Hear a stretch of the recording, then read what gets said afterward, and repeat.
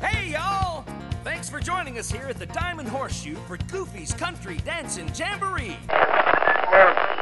Do not pull down on the safety bar, please. I will lower it for you.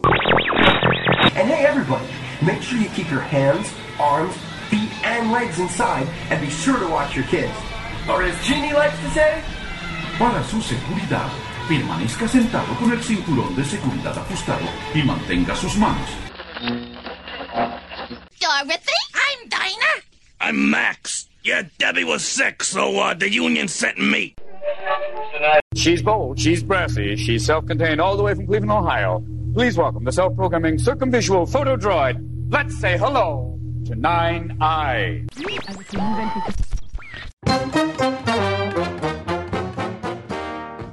Hi-ho, Kermit the Frog here, and welcome to WDW Radio 3D.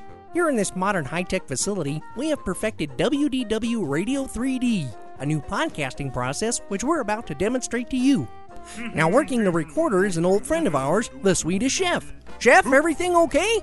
Hey, der hoppin', der poddercasting's going, der okie dokie flimmy floomy. And we've also got a big musical finale from Sam Eagle. Sam, what's it about? It's called a glorious tribute to all Disney podcasts, but mostly WDW Radio. Lou Mongello is, in my opinion, distinctly patriotic. Great! Now, on with the show!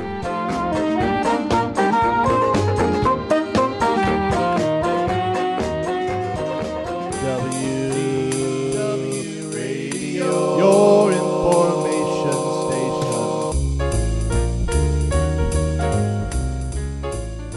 Welcome back, and thanks for tuning in once again to the WDW Radio Show. I'm your host, Lou Mongello, and this is show number 18 for the week of June 10th, 2007. We'll start off, as always, with some news and views from Walt Disney World, where I talk about Fast Pass and Western Way. The Walt Disney World rumor mill is full of rumors from the Disney MGM studios, which include Star Tours, Halloween, and more. Jonathan Dichter has another Voices Behind the Magic segment, and Jeff Pepper sent in a solo Disney scene investigation of some creepy old crypts. Mike Scopa and I cover another Best of the Best Walt Disney World. Once again, it revolves around food, and this time, it's the best bang-for-your-buck meal on property, and it might not be where you're thinking. One of Walt Disney World's hidden treasures can be found in Liberty Square, and has not only historical significance, but its own interesting history and story behind it. This week's email segment has questions about the Treehouse Villas, Pop Century's legendary years, medical care at Walt Disney World, leaving the kids at home while you play at Disney, a very special tree near Disney's Animal Kingdom, and more. I also introduce a new contest this week where you have to use your eyes instead of your ears. Be sure to stay to the end of the show for the outro and your voicemails, so sit back, relax, and enjoy this week's episode of the WDW Radio Show.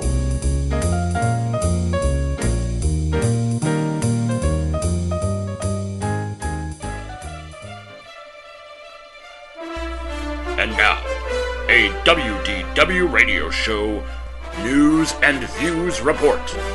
Live from the WDW Radio Studios in Scotch Plains, New Jersey.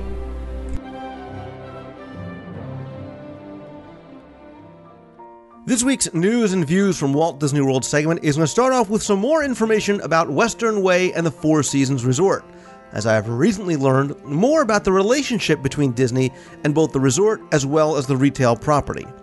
It appears as though the Western Way project will not be operated by Disney. Instead, the land is being leased out to a new retail mall operator whose name has not been released as yet.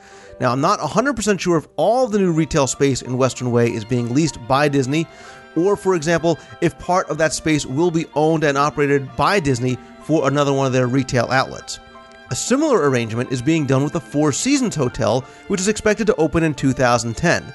The property there is being leased for a specific period of time to be owned and operated by the Four Seasons Company. However, at the end of the lease, it's expected that the property can either be turned over back to Disney or have the lease extended. So this is almost like a timeshare arrangement where the buildings are scheduled to be turned back over to Disney at a specific time in the future. Now, because the space will not be owned or operated by Disney over at the Western Way project, it opens up the opportunity for vendors and retailers that were or are not able to come into places like downtown Disney due to pre-existing contracts that Disney has with other vendors to secure space in the Western Way project once leasing becomes available. Now, what I have found out recently is that there have been no invitations to bid for lease space on the Western Way project expansion as yet, because I have spoken to somebody who has clients that are very interested in the new space, but they've been told by Disney that they are not taking any bids as yet.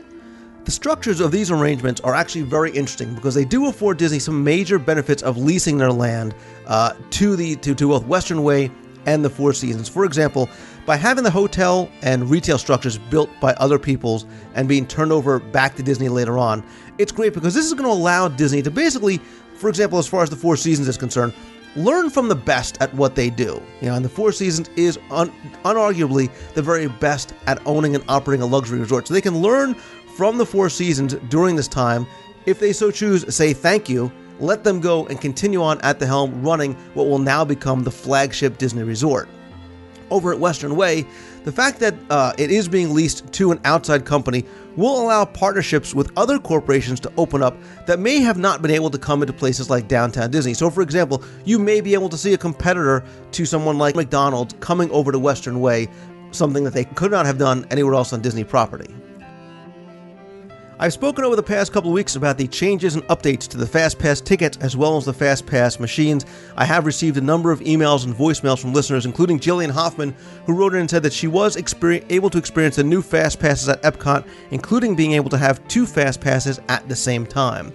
There's also lots of talk about the new machines, what they can do, what they will do, and why. There's also a great piece over at mouseextra.com that I'm going to link to in this week's show notes. There's a great discussion going on there, with discussions ranging from charging for a FastPass system, having a central FastPass pickup location at each park, FastPasses for resort guests, a hierarchical system, etc.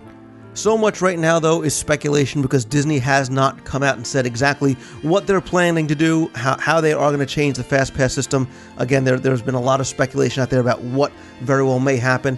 As far as some of the things that were commented on in the article, I think the single FastPass pickup location would basically amount to just another long line to wait on at the park. And actually what would probably happen would be when the park opens, your first order of business is no longer going to be making the dash to splash or race to space, but the dash to the FastPass machines so you can start your day after you've had a chance to get your set of tickets. I don't think a pay system might necessarily be the answer either, although some or many might be willing to pay. Does Disney necessarily want to appear as though they are quote-unquote nickel and diming guests, as they have been accused of in the past, making everything being an added-on thing to your base ticket, whether it be an after-hours party, whether it be Pleasure Island, water parks, now fast passes. That might irritate some people. The resort guest system may be a nice perk for those who are staying on property, although a hierarchical system, as it has been rumored, may have its own share of pitfalls as well. I tried to think of a few different options of how Disney could maybe utilize these new features to improve the FastPass system, give people different options on how to make the most out of it. But, what they're doing may very well just be ways for Disney to speed people along, to give Disney another way to better track how people are using the FastPass system, what guests are using it for what. And who knows, on the simplest level, this just may be a way for Disney to allow cast members or to force cast members to not allow guests to come after the expiration time. There may be a slight window, say for example if you were at dinner and you've missed your FastPass window, but you can't use a FastPass a day later, a week later, a month later, or some people do even a year later. And as far as making it a perk for people that stay on property, that's fine, but now are you penalizing people that stay off property, and or do you have to charge people who stay off property in order for them to get the advantage of being able to use the FastPass system? Again, I thought at the top of my head, so much of this is just so coming out of left field because we don't know what Disney has plans to do. But, the important thing is, we can't make whatever they're going to do, or hopefully Disney is not going to make whatever they're going to do too complicated, because believe it or not, I think we take for granted, those of us who are veterans, who have been there a number of times, we take for granted the FastPass system and a lot of things. And believe it or not, FastPass is still very confusing to a lot of people, and not a lot of people know about it, or how it works, or if it costs anything. I've heard people ask that question. I've gotten that question via email in the past as well. So whatever they're going to do with this FastPass system, it's got to be easy.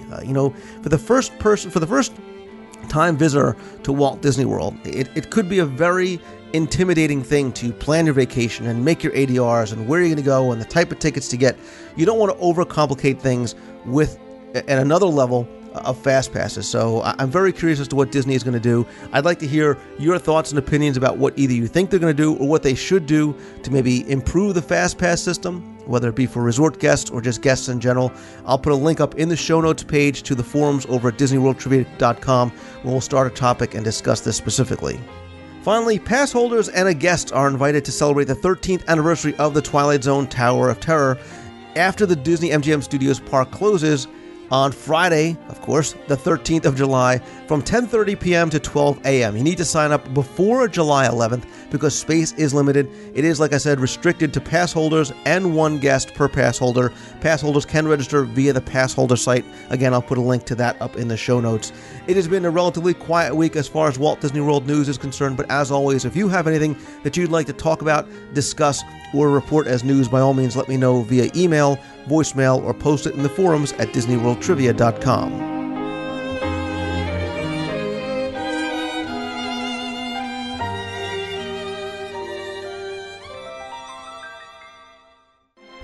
And now a trip to the Walt Disney World Rumor Mill.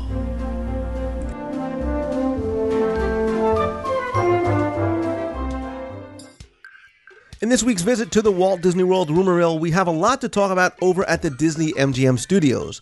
And coinciding with Star Wars weekends, which are going on right now, the Star Tours 2 rumor has been rekindled once again, not only because of Star Wars weekend, but because of a single post on a single website claiming that Anthony Daniels, who plays C-3PO, may have inadvertently, or maybe even intentionally, talked about an update to the Star Tours attraction.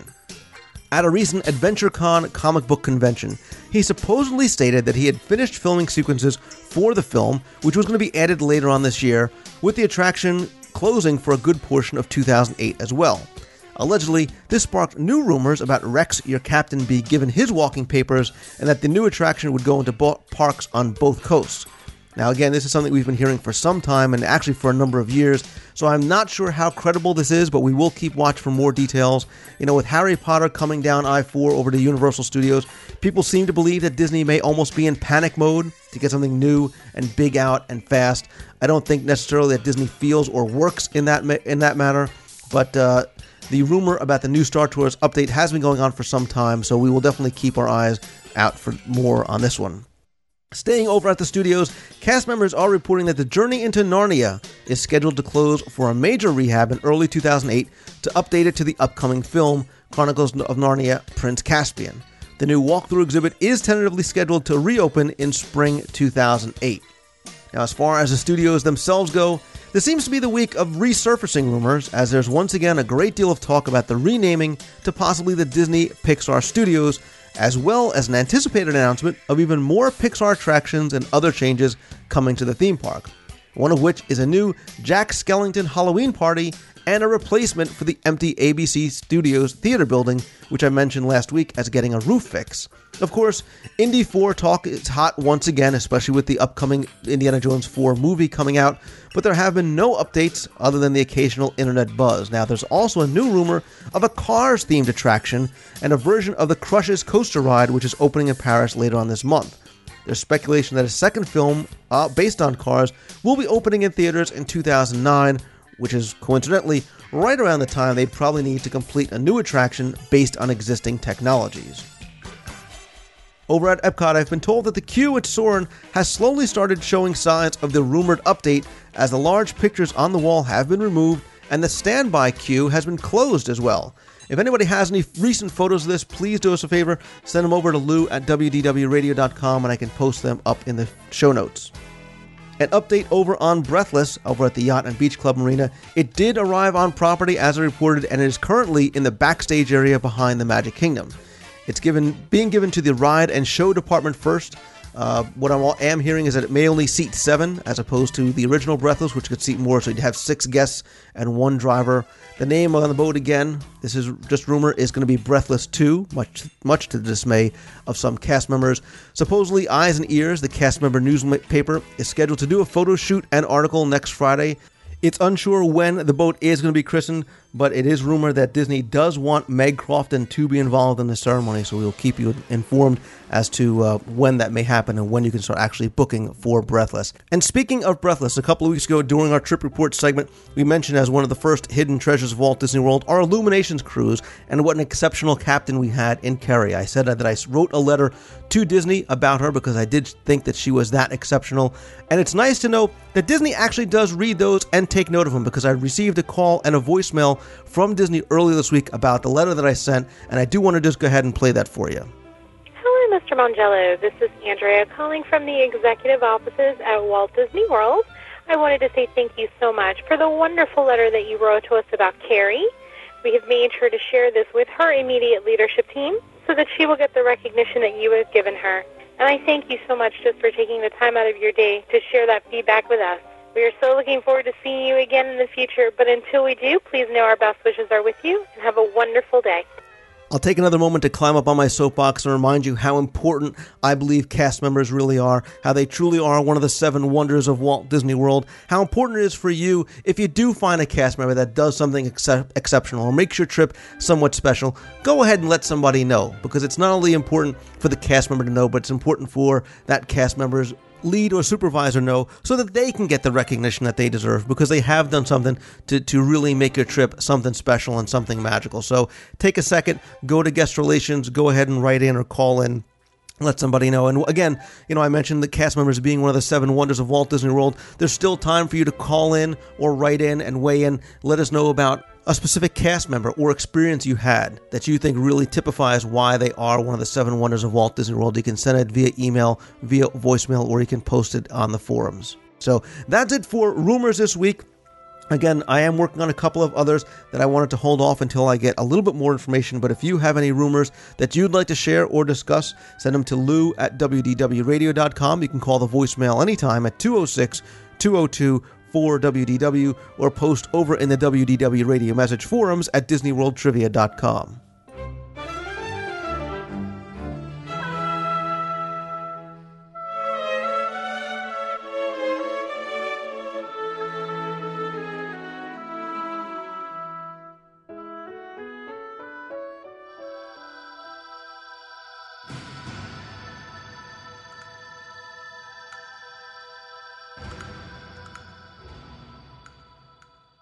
I have breaking updates to this week's Walt Disney World Rumor Mill. In fact, after posting the show and just about being ready to put it live, I received calls from 2 of my sources in Walt Disney World with new updates. First, speaking about Breathless, I understand that she is now in the water over at the Yacht and Beach Club Marina. She is known as Breathless 2 and appears to be slightly wider than Breathless 1, although she will seat less guests. One cast member was quoted as saying after the opening of the cover that, quote, "This thing is all engine." I should have photos on the website by Monday or Tuesday, so be sure to check back in the WDWRadio.com show notes. I also have important news that's going to affect all guests, as Disney has been upgrading the computer system for many months, and the upgrade and conversion is now complete. What does that mean to you? Well, a lot actually, as it's going to allow Disney to change the way they book reservations. As of June 23rd, Disney will be enforcing date-specific rates for all rooms in 2008. This move, which brings Disney pretty much in compliance with what the now industry standard is, means a few things to you moving forward. 1, Disney has already determined what the rates are going to be for all rooms and seasons throughout the 2008 year. 2nd, guests will no longer be able to take advantage of the previously available benefit in the existing system. For example, if you were to book a room now, and your first night was during value season, but the rest of your stay was during peak season, your room rate would be made at the value season rate for the duration of your stay. So, for example, if the first night of your stay was December 19th, 2007, which is the last night of value season, but continued into the holiday season, which started the next day, your entire stay would be at the value season rate. Now, your first night would be at one rate, and the next night would be at the holiday rate. Also, much like the DVC, where weekend nights are more points than weekday nights, the same is going to hold true for all Walt Disney World guest rooms. For example, right now, a room at Wilderness Lodge from July 1st through the 11th has the same rate for each night, which would be $265 for a courtyard view room. Now, under the new system, you're going to pay a higher price for weekend nights, much to the dismay of all guests, especially Florida residents, I think, who often come in for weekend visits. Now, Disney has not formally announced this as yet, but look for it to be announced on or about June 23rd when this new pricing will take effect for all of 2008. Over at the Contemporary, a temporary quick-service restaurant location called the Tempo Grab and Go is going to open near the Outer Rim Lounge on the 4th floor on July 30th of this year. That's going to operate through August 14th, 2008. The Food and Fun Center is going to be closed during this time frame, as that space is being converted into a new table service restaurant called The Wave. That's going to open in late March or April 2008. At that time, the Court Concourse Steakhouse is going to close to make way for a new permanent quick-service restaurant, which is going to open in mid-August 2008. Now, this is notable for a number of reasons. First, the change to the 24-hour quick-service restaurant location is directly related to the construction of the new building where the old North Wing once sat. This building is going to be connected via a breezeway, which, you guessed it, is going to take guests directly into the Grand Canyon Concourse on the 4th floor. Now, speaking of this new building, the rumors of it being DVC versus normal guest rooms and suites continues to go on, even to Disney's own cast members. As I showed on the podcast earlier, documents and plans filed by Disney made reference to a new DVC resort in papers filed in August 2006. However, documents filed in November 2006 referred to the building as the Contemporary Suites.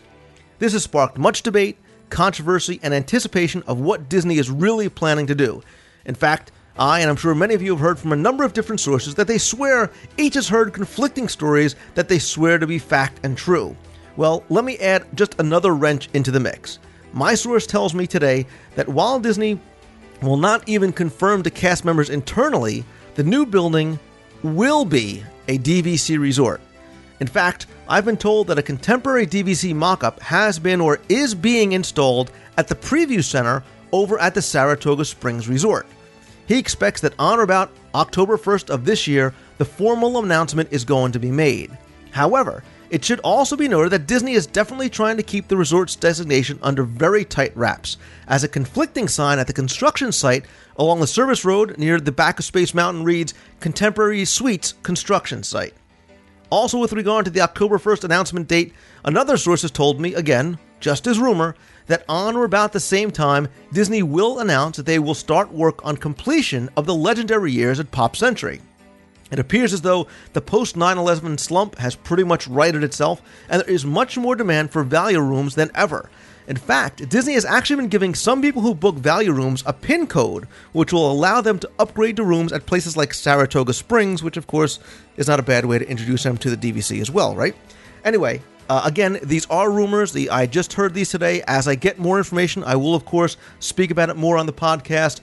I am reporting these as rumors until I get more details, but I did want to get this out to you as soon as possible. If you have any questions or comments, by all means, send me an email to lou@wdwradio.com, call the voicemail at 206-202-4WDW, or discuss this in the forums over at DisneyWorldTrivia.com. Ladies and gentlemen, boys and girls. Yeah! You come seeking adventure and salty old pirates, eh? Amigos down there. It is me up here. Dreamfinder, I'm just right. Welcome to the voices behind the magic. Hello, and welcome back to the voices behind the magic. This week on Voices Behind the Magic, we begin a series of profiles of popular television stars you wouldn't think have anything to do with Disney voices. We start with one of recent history's most prolific voice artists, David Ogden Stiers, more commonly known as Mayor Charles Emerson Winchester III on MASH. Born in Peoria, Illinois, David Ogden Stiers has been a prolific character actor. However, beginning in 1991, he has been a staple of Disney voice work. His most memorable Disney voice, perhaps, is that of the lovable Cogsworth in the 1991 picture Beauty and the Beast. My goodness, look at the time. Now it's off to bed, off to bed. Cogsworth always ready with good advice. Well, there's the usual things, flowers, chocolates, promises you don't intend to keep. He reprised the role of Cogsworth in Belle's Enchanted Christmas, as well as both of the Kingdom Hearts video games. Just a few years later, Disney called on David Ogden Stiers again for Governor Ratcliffe, as well as his lackey Wiggins, in the Disney animated feature Pocahontas. The gold of Cortez, the jewels of Pizarro will seem like mere trinkets by this time tomorrow. Perhaps you'll also recognize David Ogden Stiers' voice as that of the Archdeacon in the 1996 feature The Hunchback of Notre Dame. See there the innocent blood you have spilled on the steps of Notre Dame. I am guiltless. She ran, I pursued. Now you would add this child's blood to your guilt on the steps of Notre Dame. My conscience is clear. You can lie to yourself and your minions. You can claim that you haven't a qualm, but you never can run from nor hide what you've done from the eyes. The very eyes of Notre Dame. He also portrayed Dr. Jumba Jakuba in 2002's Lilo and Stitch, and pretty much every other Stitch feature that's occurred.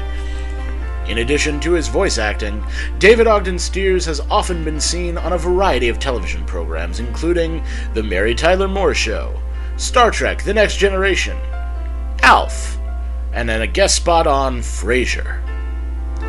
But to Disney fans, who in 1991 saw a movie we all have come to adore nominated for Best Picture, David Ogden Stiers, Cogsworth, Governor Ratcliffe, and all his other voices will always be some of the voices behind the magic.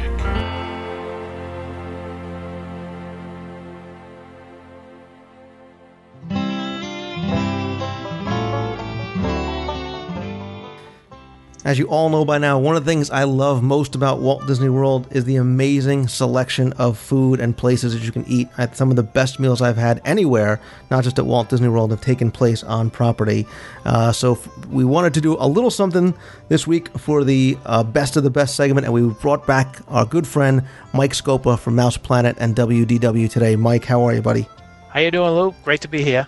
Good. Mike, we want you to help us out and tell us what is the best bang for the buck as far as meals are concerned. So for a sit-down meal, not a counter service, for a sit-down meal, what is the best value, the best bang for the buck that you can get on property for a sit-down meal?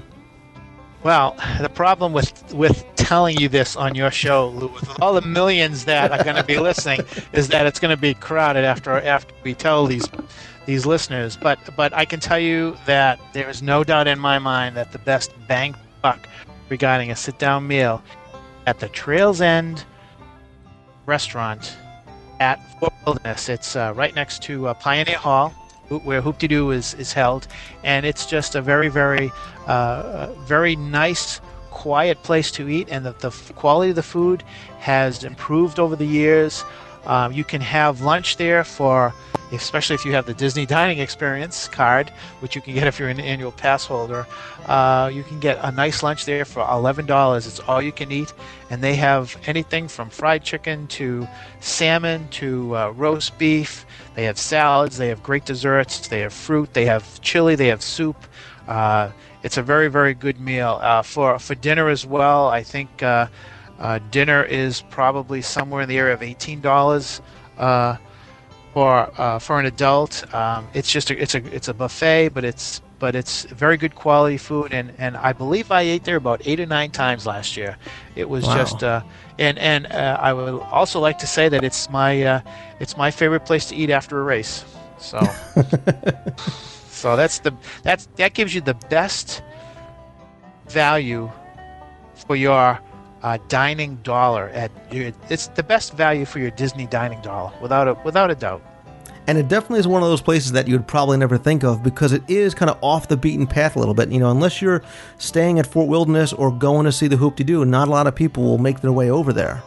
Exactly, and the best way to try it, Lou, I would suggest, is that you go to the Magic Kingdom for the morning, and after you've enjoyed your morning at the Magic Kingdom, you leave and you take a launch from the front of the Magic Kingdom all the way over to what used to be River Country. They let you off at the dock at Fort Wilderness, and it's a 5-minute walk to Pioneer Hall, and you can enjoy a very quiet lunch, and then take a few minutes after lunch, check out the general store, then take a nice boat ride back to the Magic Kingdom. And it's a great little time to relax, after you've had a very busy morning at the Magic Kingdom. And it's a perfect plan for a number of reasons. Number one, you get a really beautiful boat ride, across the Seven Seas Lagoon and Bay Lake. Number two, it's a nice diversion. And number three, you kind of solve that problem of actually having to get there if you were staying, for example, at a resort and would have to take a bus and then, you make your way through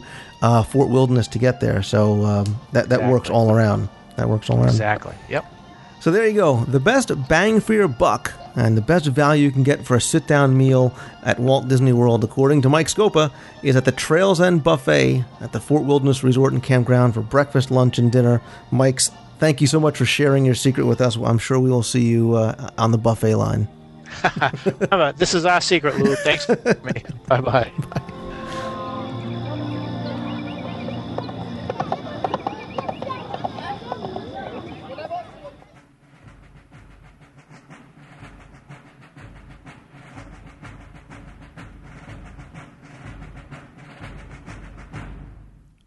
This week's hidden treasure of Walt Disney World is a personal favorite of mine, and one that was inspired by an email I received that said, "Someone told me that we were in Walt Disney World last year that the tree near the Haunted Mansion with all the lanterns on it was not real and was made of fiberglass, like the Swiss Family tree. Now that I think about it, it just doesn't look like it's from Central Florida." The tree that she was speaking of is the Liberty Tree, and that's been a symbol of American freedom of speech and assembly and a living tribute to Boston's original Liberty Tree. In the mid-1700s, early patriots in every town and village designated a single tree as the town's Liberty Tree. When British troops recognized this symbolism, they cut them down in order to defeat people's morale. In 1765, the Sons of Liberty gathered beneath Boston's historic tree to protest the imposition of the Stamp Act, and that was a tax that required colonists to pay a tax on every piece of printed paper they used, from documents, newspapers, and even playing cards. The Liberty Tree in Liberty Square in Walt Disney World's Magic Kingdom was named after a tree in the 1957 film Johnny Tremaine. In fact, Johnny Tremaine's silver shop was once located in Liberty Square next to the perfumery. Now, as far as the tree itself goes, while many guests believe that the tree is actually a replica created by Disney, much like the Swiss Family Treehouse, it's actually a real live southern oak, known as a Quercus virginiana. This is more than 130 years old, and it was found about 6 miles away from where it stands today in Liberty Square. It's about 40 feet tall, 60 feet wide, weighs more than 38 tons, making it the largest living thing in the entire Magic Kingdom, and likely one of the largest trees ever transplanted. In fact, the transplant of the tree itself is actually notable. The root ball of the tree had a diameter of more than 4 feet. Now, while most trees normally get lifted out of place by wrapping a cable around it, because of the tree's massive size and weight, they couldn't basically lift it up with a cable and transplant it, because it would have caused a lot of damage to the bark and the layers under the bark called the cambium. So what Disney did was they drilled holes into the tree and inserted steel rods or dowels through the center of the trunk to allow the tree to get lifted out of place. These rods became the grips for lifting the tree using a 100-ton crane. When the tree was put in place, the rods were removed and replaced with the original wood plugs. However, the wood plugs were contaminated and the tree became infected and began to rot. So in an effort to save the tree, the plugs and diseased areas were removed and the holes were filled with cement. Additionally, another southern live oak was grafted onto the base of the tree and continues to grow today. Now, if you look carefully at the tree, you'll see that it sports 13 unique lanterns on its branches, and there's one for each of the original 13 colonies. And if you notice, like I said, each of the lanterns is unique, and this is because originally, the lanterns were brought over by people from their homes, so the chances of having all the lanterns match was probably nil, and that's why you'll see that each of the lanterns is slightly different somewhat. If you look closely at the base of the tree on the walkway coming from the hub, you'll see the tree's plaque which reads, "Under the boughs of the original Liberty Tree in Boston in 1765, patriots, calling themselves the Son of Liberty, gathered to protest the imposition of the Stamp Act. In the years that followed, almost every American town had a Liberty Tree. a living symbol of the American freedom of speech and assembly. Our Liberty Tree is a southern live oak, Quercus virginiana, more than 100 years old. Again, I think it's a great little hidden treasure of Walt Disney World. While you're looking at the Liberty Tree, make sure you head on over to the Court of Flags, where you can see the 13 flags for the original colonies. You can also find a replica of the Liberty Bell and a very interesting plaque that explains the story behind that. Nice little section of Walt Disney World. Again, I think it's one of its hidden treasures. If you have something that you think is a hidden treasure, whether it be an overlooked attraction, little detail, or something else that you think is just a lot of fun or free, please feel free to send it in to lou@wdwradio.com.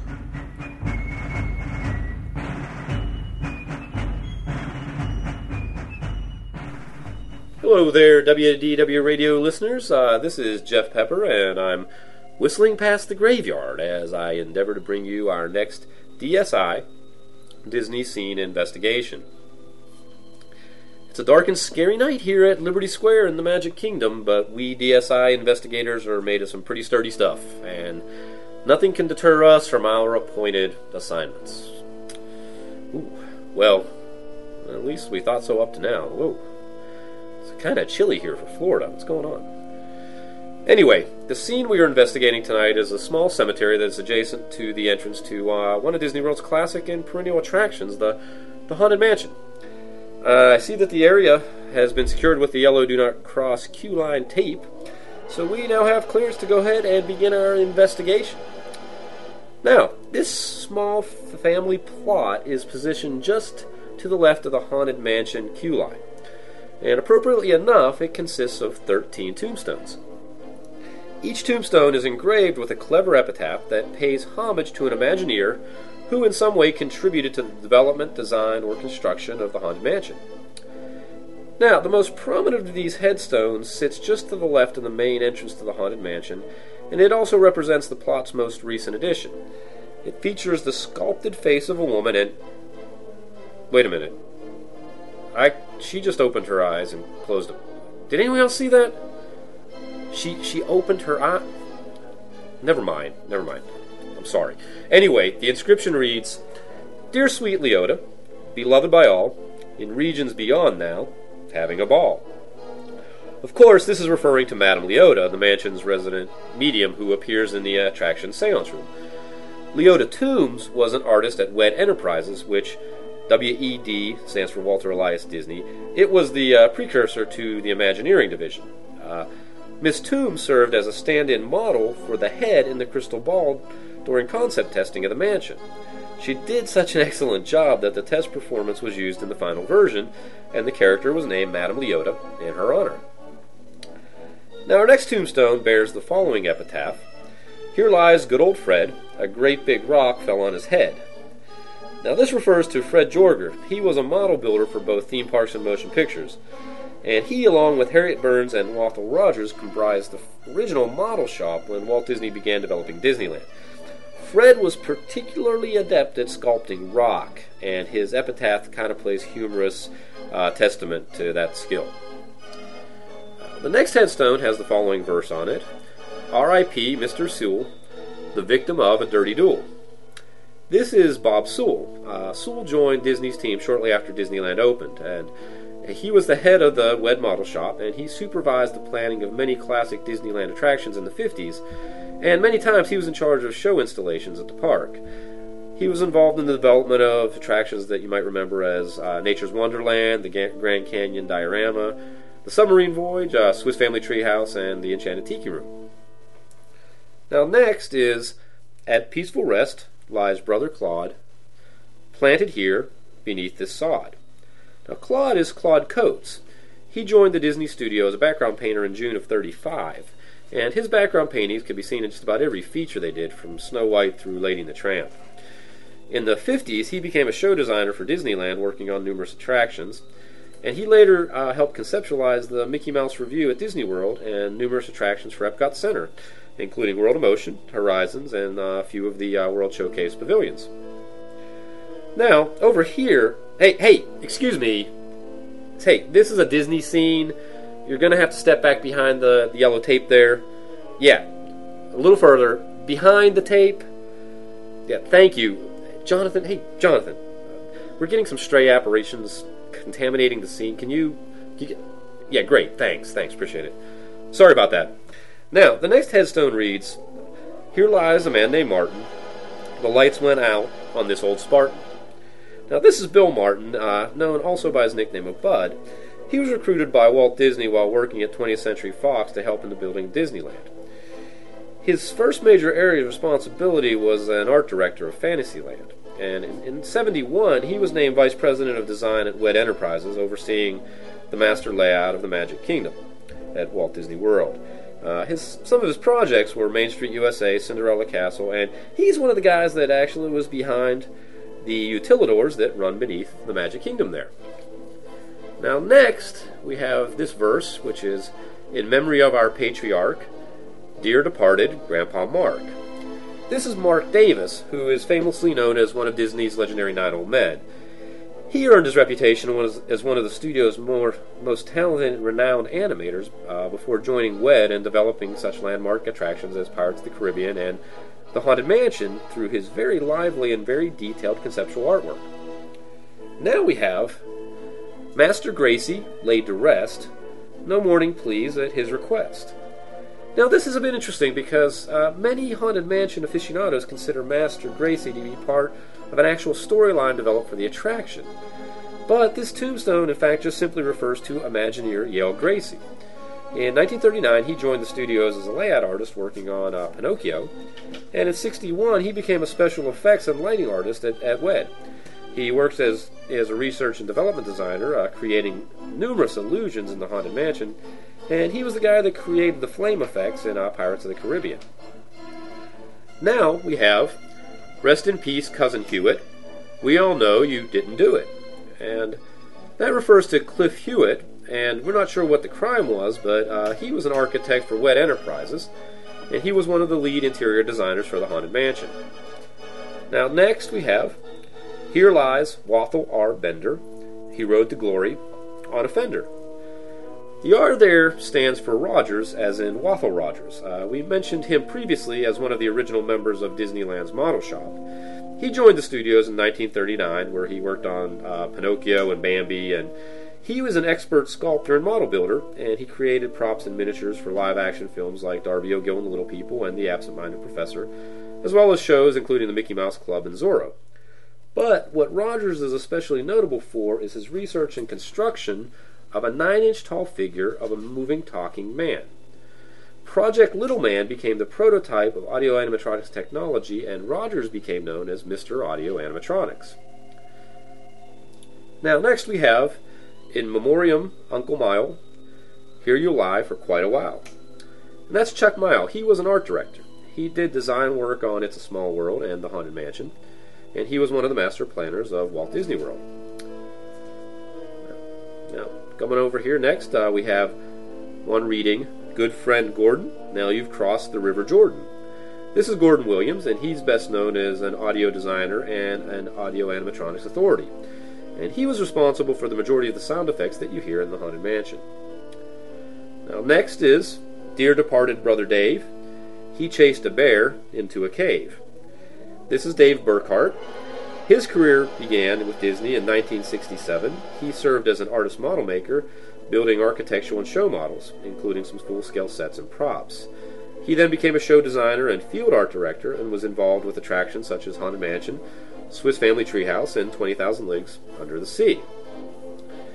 Now, our final tombstone is one that says, "Requiescat Francis Xavier, no time off for good behavior." This is ex Atencio.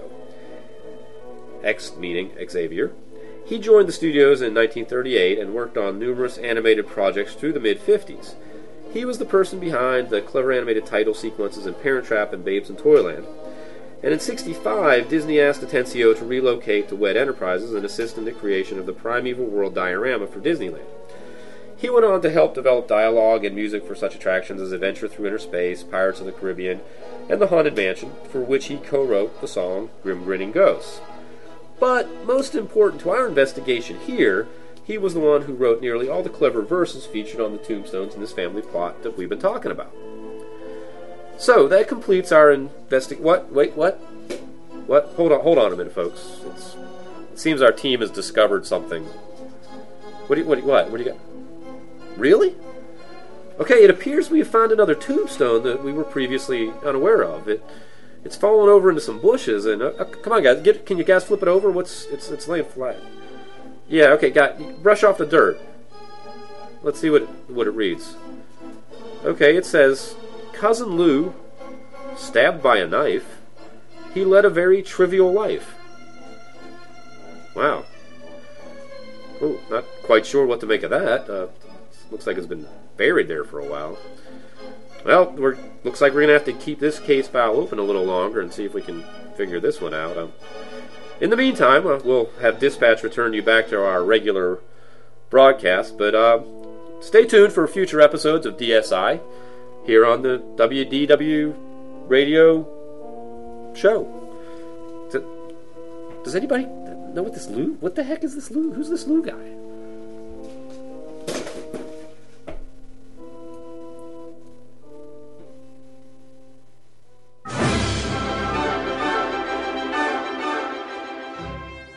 This week, I'm going to introduce a new type of contest, whereas instead of a Where in the World Have You Heard This contest, we're going to do a Where in the World Have You Seen This? This one's very simple, and it's going to see how well you know Walt Disney World. I'm going to post 3 images in the WDW Radio Forum on DisneyWorldTrivia.com. All you need to do is identify where those photos were taken in as much detail as possible, and email your answers to me at lou@WDWRadio.com. Answers will be due by 11:59 p.m. Sunday, June 24th. I'll randomly draw a winner from the pool of correct responses, and the winner will receive a choice of either both Walt Disney World trivia books or a prize package courtesy of the Magic for Less Travel, which includes a very cool sling backpack, neck wallet, bottle holder, leather Disney Parks luggage tag, and more.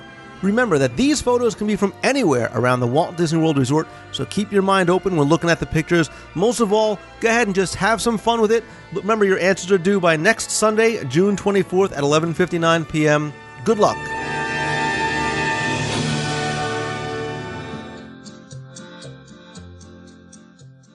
This week's email section starts off with 2 questions about an extinct Disney resort. The first one comes from Kevin and says, I'm at Downtown Disney on a Disney bus, and we just passed the old Key West resort entrance. What are those cool-looking log cabins, stilt houses, looking off in the woods by Old Key West? I thought I knew all the resorts like the back of my hand, but I can't place those. I also got another question from Bob Wall, who said, last when we were visiting and riding the Disney bus back to our room at Saratoga Springs, I noticed that the treehouse buildings are still standing in the woods between Old Key West and Saratoga Springs Resort. Have you heard any plans for these units? It seems odd that they were not demolished if they wouldn't be used in the future. I always loved the rustic look of these, the 2-story layout, and the fact that they were separated from each other. So obviously, both of these guys are talking about the old treehouse villas, and if you're not familiar with these, I'll give you a little bit of a history and kind of tell you where they are now and what we might expect for them in the future. Back in January of '72, the Disney Village Resorts opened near the Lake Buena Vista Village, which later became the Walt Disney World Village and later became Downtown Disney. Back in 1985, it became known as the Village Resort, and believe it or not, it was planned to be part of a residential community. That's right. At one time, there were plans to have permanent residences that you could buy on Walt Disney World property. That's right. You actually could have lived in Walt Disney World. As great as it sounds, though, it never happened. Now, this resort and these Disney Village resorts were comprised of a couple of different styles of buildings. These were the Club Lake Villas. Those opened in the 1980s and later became known as the Club Suites in 1989. And these later became known as the Club Bungalows in 1996.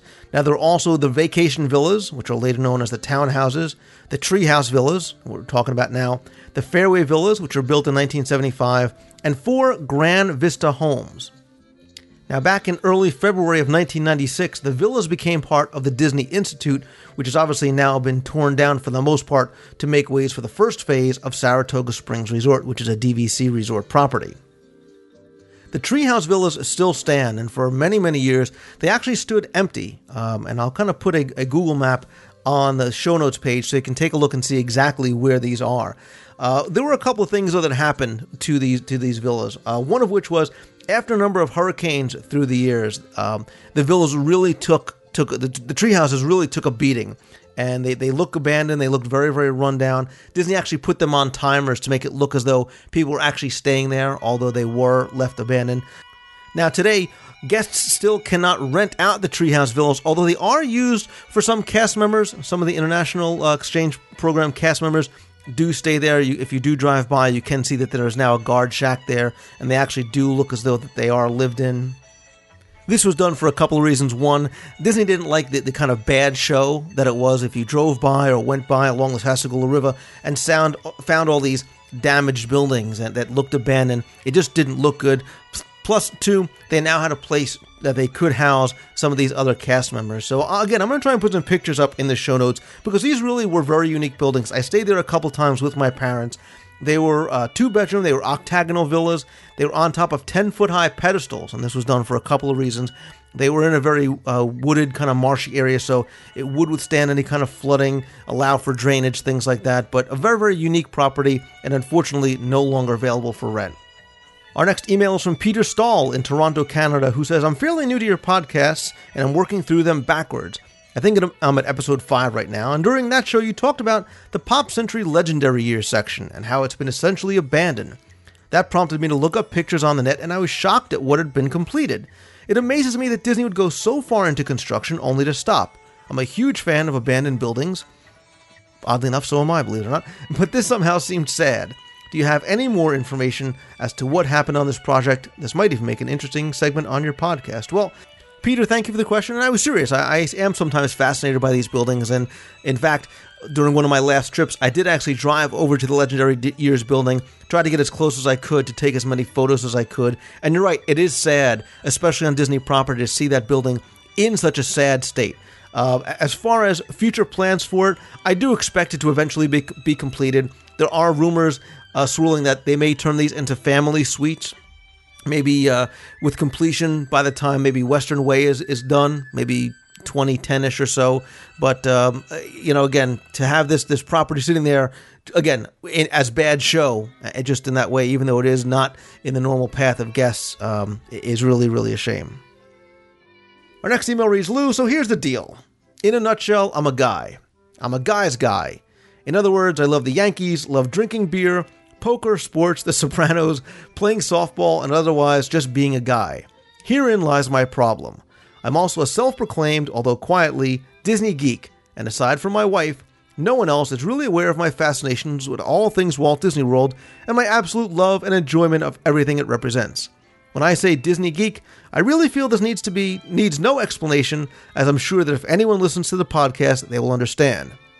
To fulfill my needs, I look for outlets, your podcast and a couple of others, websites, travel channel shows, and vacation planning DVDs. Wow, when I put it on the screen, it kind of scares me. It's funny, when I'm at work, I work with the public in retail, I find myself trying to uncover where people are going on vacation, so in the chance they're traveling to Walt Disney World, I can impart some of my quote-unquote useless knowledge on them myself. It's amazing how excited I get when I can ask someone where they're staying on property, and then tell them how lucky they are to be staying at Yacht and Beach Club, where they can walk to Epcot and MGM, and make sure you hit Beaches and Cream, or make sure they take advantage of the extra magic hours in the Magic Kingdom, tell them what days the crowds will be lightest in each park, etc. It's funny, when I'm having a conversation with a buddy, and they mention that they're taking their family to Walt Disney World because their kids are quote-unquote bugging them to, or because their wife is making them take the family, and they say it with such disdain and disgust, I just want to scream. I find myself not defending the resort, but kind of just gritting my teeth, agreeing and moving on out of fear of being ridiculed and shamed in my circle of friends. This is my plight, and I live it every day. I'm wondering if there are any other guys out there who are dealing with the same thing. It would be interesting to hear. Maybe we can form a support group or something. Obviously, I'm saying this with a certain amount of sarcasm, but it's not really that far off. Therefore, I want to thank you for your efforts with the show and the opportunity for me to lose myself for a couple hours a week while listening. Your piece with Matt Hochberg on MGM Studios was great. I really enjoyed it. You guys did a great job evoking some of that distinct feel you get when walking down Hollywood Boulevard and Sunset. Keep up the great work. And that's from Adam from Connecticut. He has Epcot Nut on the boards. Adam, thank you for the email. And I see where you're coming from, and I feel your pain, because I think all of us sometimes may have gotten that look from people who, as they say, don't get it. And they say, you're going to Disney again, or there are other places to vacation other than just Disney World. Where they're talking about, I really have no idea. But if other people just don't get it, well, so be it. But don't fear, because you are not alone. In fact, there are 10 hundreds of thousands, millions of people out there who share the same love and the same passion for Disney that you do.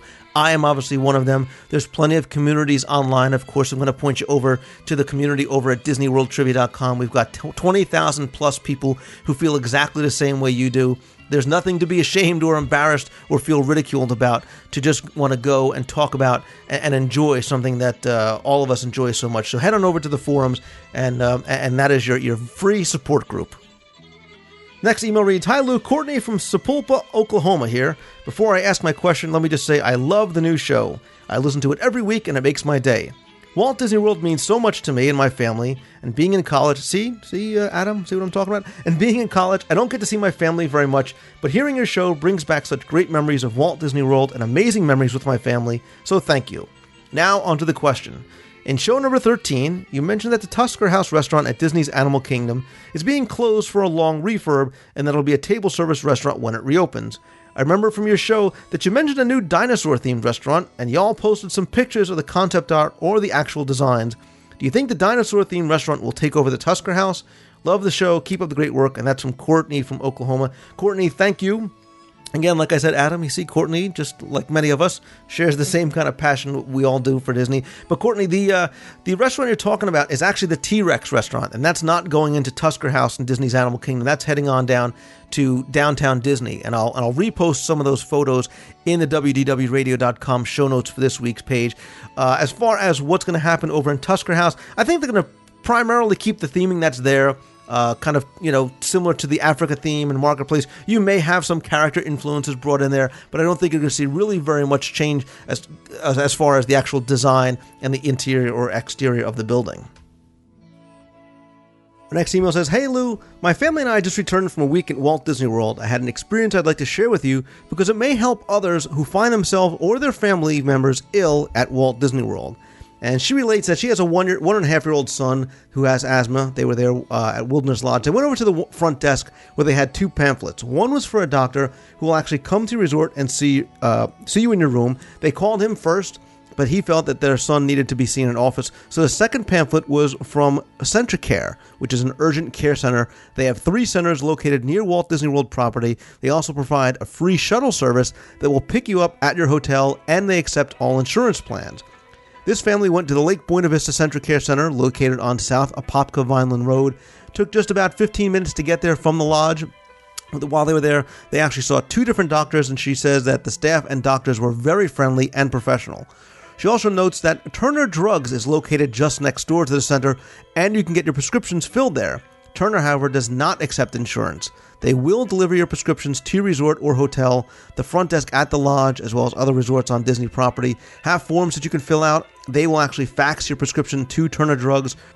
Turner can then actually give you a quote on what it'll cost you, and then they can deliver it to your hotel. They charge only $5 for delivery. So again, she says she just wanted to share her experiences in hopes that it can help somebody else. It is very scary being away from home with a sick child.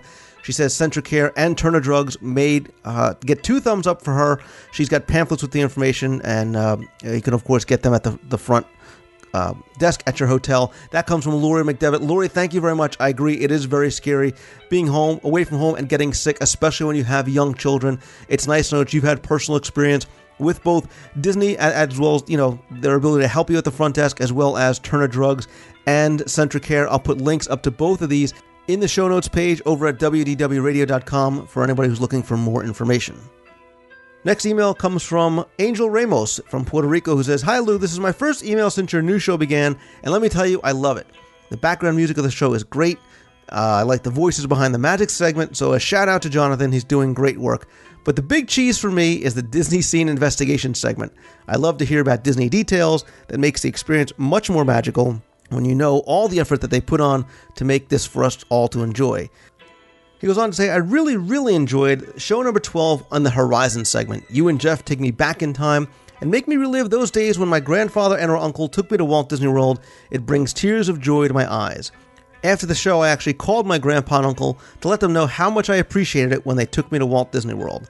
But I've got a question for you. My wife and I are going to attend MouseFest 2007, where we hope to meet you. But when my little daughter, who's 8, knows about the news, she told me, how can we go to Disney without her and her 2 brothers? Disney is a place for the family.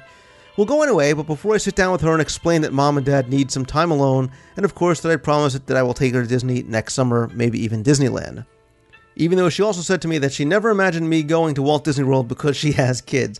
I know I'll survive, but I'd like to know your thoughts about that, because I know you have kids too, and you get some times to go to Disney without them. Keep up the great work. And again, that's from Angel in Puerto Rico. Angel, is very simple. You just lie to your children. No, I'm kidding. Well, sort of. I'm lucky because my kids are very young. My daughter is not quite. She'll be 4 in November. My son is just going to be 2. And, well, I guess exaggerating the truth is kind of how we do it. My wife just tells my daughter that daddy's going away on business to work, which technically is true. This is a research trip when I go down solo. So I kind of have an excuse that way. But when I come home and she sees that I've brought things back to her from Disney, she kind of is able to put two and two together very quickly. I'm in trouble when she's a teenager.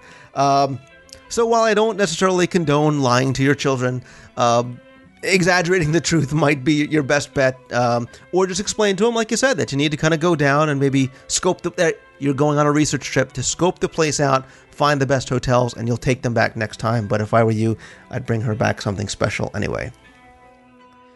Our next email says, Lou, I listen to your radio show every week. It's fun and very informative. I have a couple of questions for you.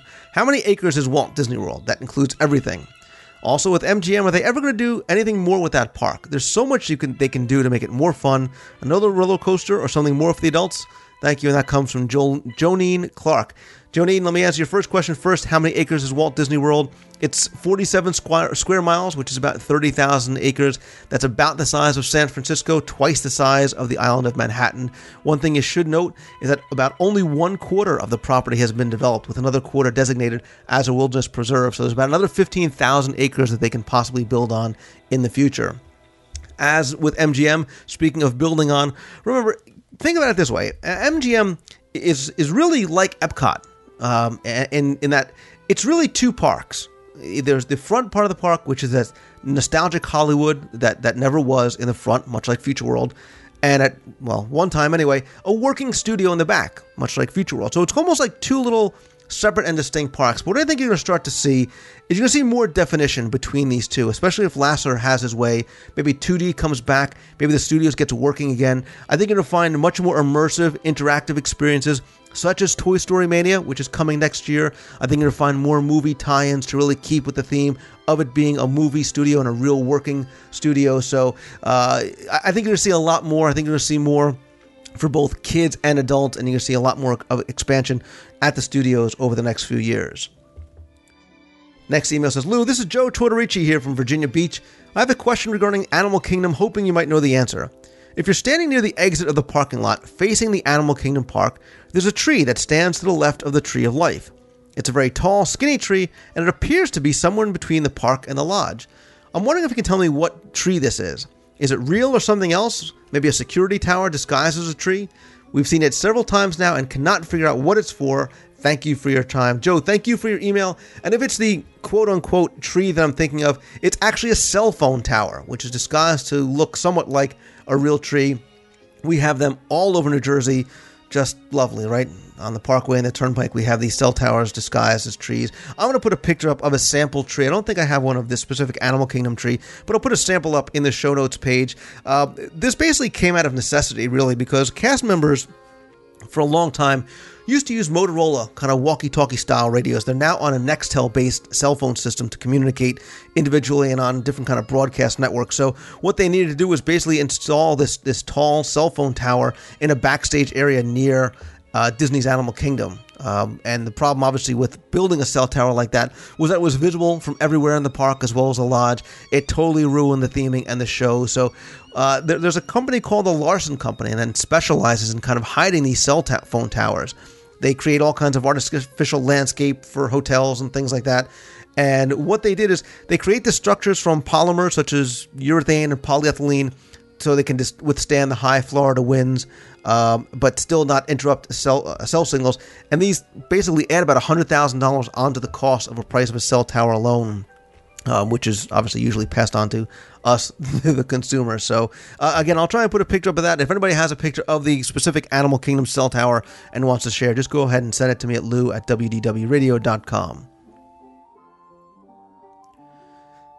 Lou, wonderful podcast. Just fantastic information. My wife and I are thinking of taking a trip to Walt Disney World in August or September of 2007 or 2008. You've mentioned several times that you feel that the Pop Century Resort is far above the other value resorts, but my wife is concerned about the noise levels. Can you comment on this and any other items of note regarding this resort? We're thinking of staying at Coronado Springs instead and basically wanted to know what kind of differences to expect. Thanks so much, Kit. Kit, as far as the noise issues with Pop Century, it's actually something that I've never had experience with. Now, if you're going, say during, Pop Warner championships or cheerleading things, there's a lot of kids roaming around. Yes, the noise level there might be escalated, but I've never had any noise issues. Actually, the outside walls of the room are quite thick, but it's the inside walls that you have to think about, because I usually try and stay on the first floor. You can sometimes hear people flushing toilets above you. If you are concerned about noise levels, and again, I don't think it really is much of an issue at all, try and get a third floor room, maybe facing away from any of the pool or guest areas. It'll be much more quiet that way. Again, it's not something that I really had any experience with. I actually like Pop Century even more so than Coronado, although Coronado, maybe for a couple, if you want to have, a nice sit-down restaurant, if you want to have a couple little nicer amenities, that may be a better choice. But if you're worried specifically for noise levels, then I wouldn't be concerned at all. Chip Joyce from Peoria, Illinois writes in and says, "Hi Lou, I just want to say I really enjoy your podcast. It's been very helpful in planning my upcoming trip, as it's been 8 years since my last one. I was a senior in high school at the time. College and other things have gotten in the way of my long overdue return. To put that all in perspective, I happened to be there on the first day they had opened the Cali River Rapids. This time, instead of going with my family, I'm taking my girlfriend, who's 23, and hasn't been there since she was 7 years old. It'll be very exciting to rediscover the magic together." I agree. We'll be there from September 2nd through the 9th, 2007, and are taking advantage of the free dining offer. And yes, we've made all of our dining reservations, and are staying at All-Star Movies, where we stayed on my last trip when it wasn't even finished yet. As excited as we are about this trip, we're still upset that we'll miss riding the Haunted Mansion by just a few days. You are not alone, since it is scheduled to reopen the week after we are there. My question to you is, when Disney plans these extended refurbishment times with specific closing and reopening dates, what's the likelihood that the Haunted Mansion may be finished ahead of schedule? I would think that if by some chance they finish ahead of time, they wouldn't keep such a popular attraction closed any longer than they needed to. Is there any chance we may luck out and still end up being able to ride it? I've long accepted missing out on Spaceship Earth while we're there, but I just can't get over being so close to riding the Haunted Mansion and missing it. Thanks a lot. I enjoy listening. Again, Chip, thank you very much. And you're right. Obviously, Disney is going to try their best to get these attractions back open and running. But even if they do have an expected opening date, oftentimes, depending on how extensive the refurbishment is, they may have cast member previews, they may have pass holder previews, and they may have soft openings just to kind of test it. Now, those will be unannounced. You won't find it in your park guide maps. You probably won't even find it on the tip boards.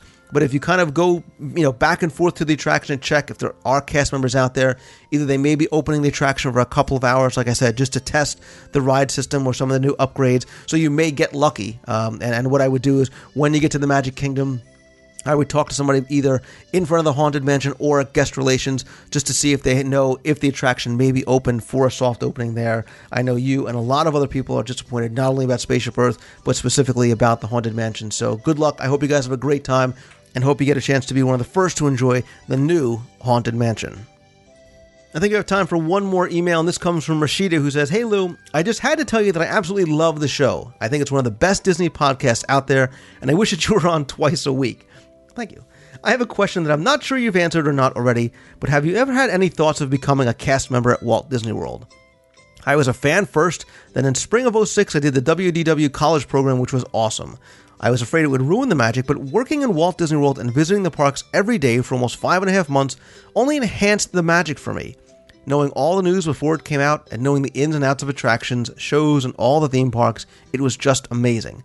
Not to mention how much cheaper it made vacations to Disney for me. I think that was the best part. But anyhow, would you ever become a cast member, even seasonally, if you could? Thanks for your time and awesome podcast, Rashida. Rashida, thank you, and congratulations on doing the college program. To partially answer your question, that is the one thing I regret doing, which is when I was in college, missing out on the opportunity to partake in the college program. I did have some friends, I went to Villanova, that did do it. They were in entertainment, a couple of them were in attractions, and they just couldn't speak highly enough about the experience, about the company, about working down in Walt Disney World, and unfortunately, it's something I can't kind of go back in time and do. Would I ever become a cast member? Absolutely. I would love to work for the company, maybe someday, head on down there. People often ask me what my ideal job would be, and it definitely would be something where I could interact with the guests on a daily basis, do things to kind of try and enhance guest experiences, whether it be a Dream Squad cast member or maybe not even an attraction cast member, unless it was something that I could really have a lot of interaction with the guests. I think working maybe as a tour guide in the Magic Kingdom, I think that would maybe be right up my alley because it's something that I love doing as it is now with friends and family when I go down. And again, it gives me a chance to really get up close and personal with guests and try and do things to make their experience even more special. So who knows, maybe someday when I get out of sunny Scotch Plains, New Jersey and head on down, I could eventually end up working for the company. So thank you again for the question. Remember, if you have a question, a comment, or anything that you'd like to know, go ahead and send an email to lou@wdradio.com. If you have sent me an email and you haven't heard back from me via emails yet, I promise I will get to it on the show. I'm trying to get through these as fast as I can, keeping the rambling down to a minimum. So thank you again for your emails and comments, and please keep them coming.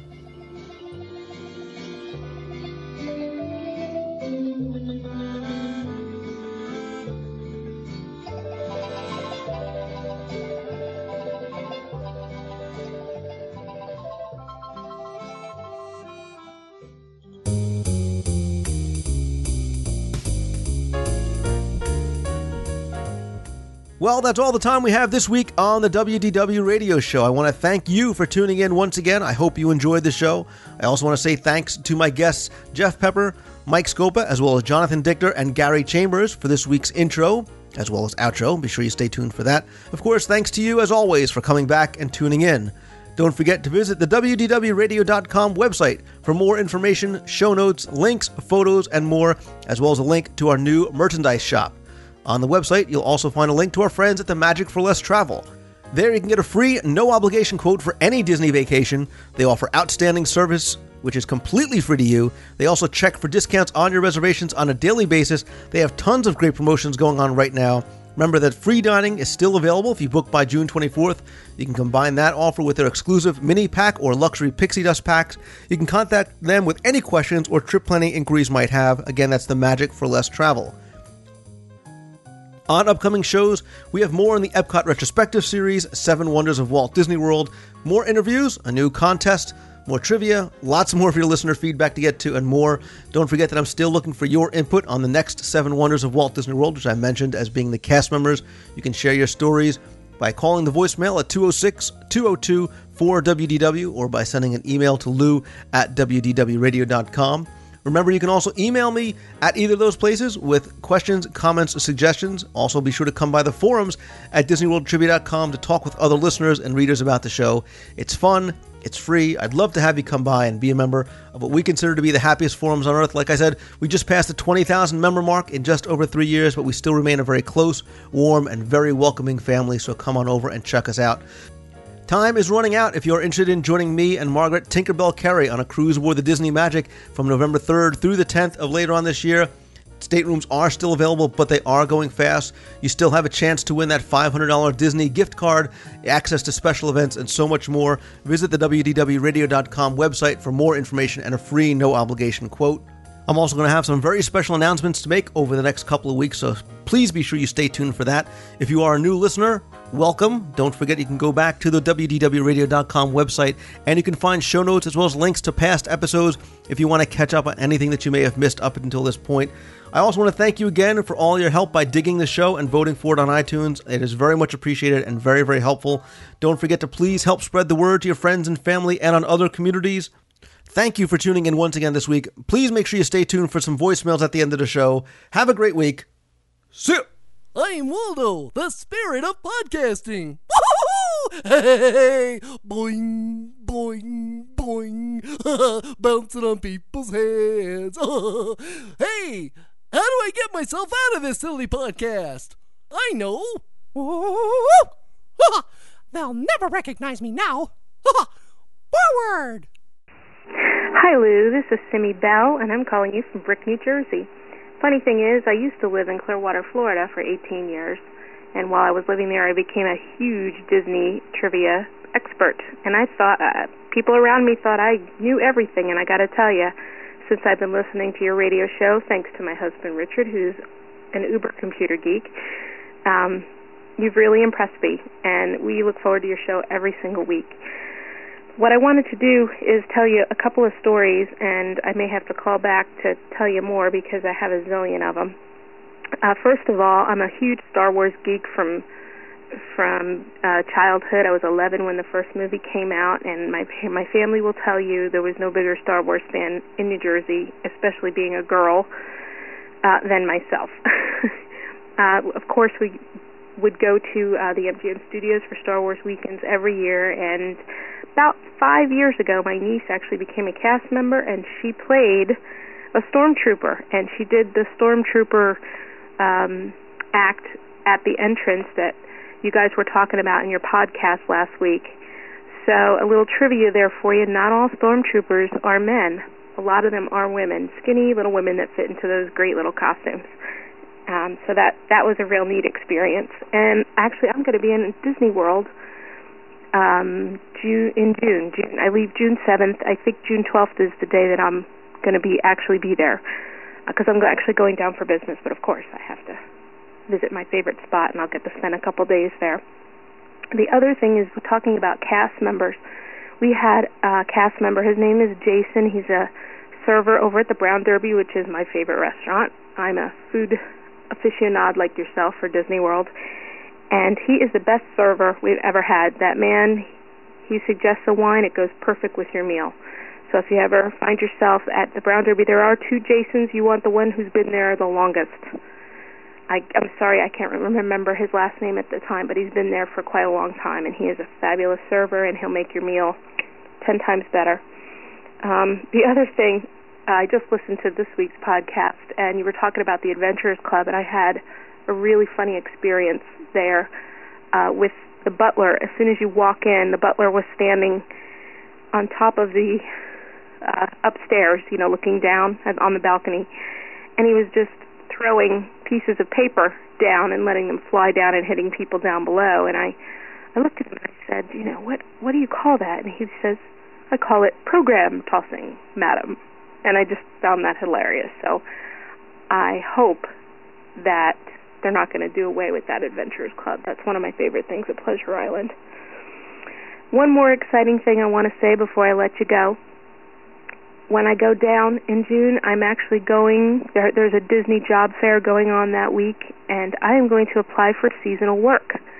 And I will keep you posted on what happens. There's a few things I can talk to you about that as well. Anyway, thank you so much for what you do. I know it takes a lot of time, and I know you hear it all the time, but the podcast is great. See ya. Talk to you soon. Bye. Hey, Lou, this is Eric Hollister up in Indianapolis, Indiana. Hope you had a great trip down at Walt Disney World last week. From the show, it sounds like you did.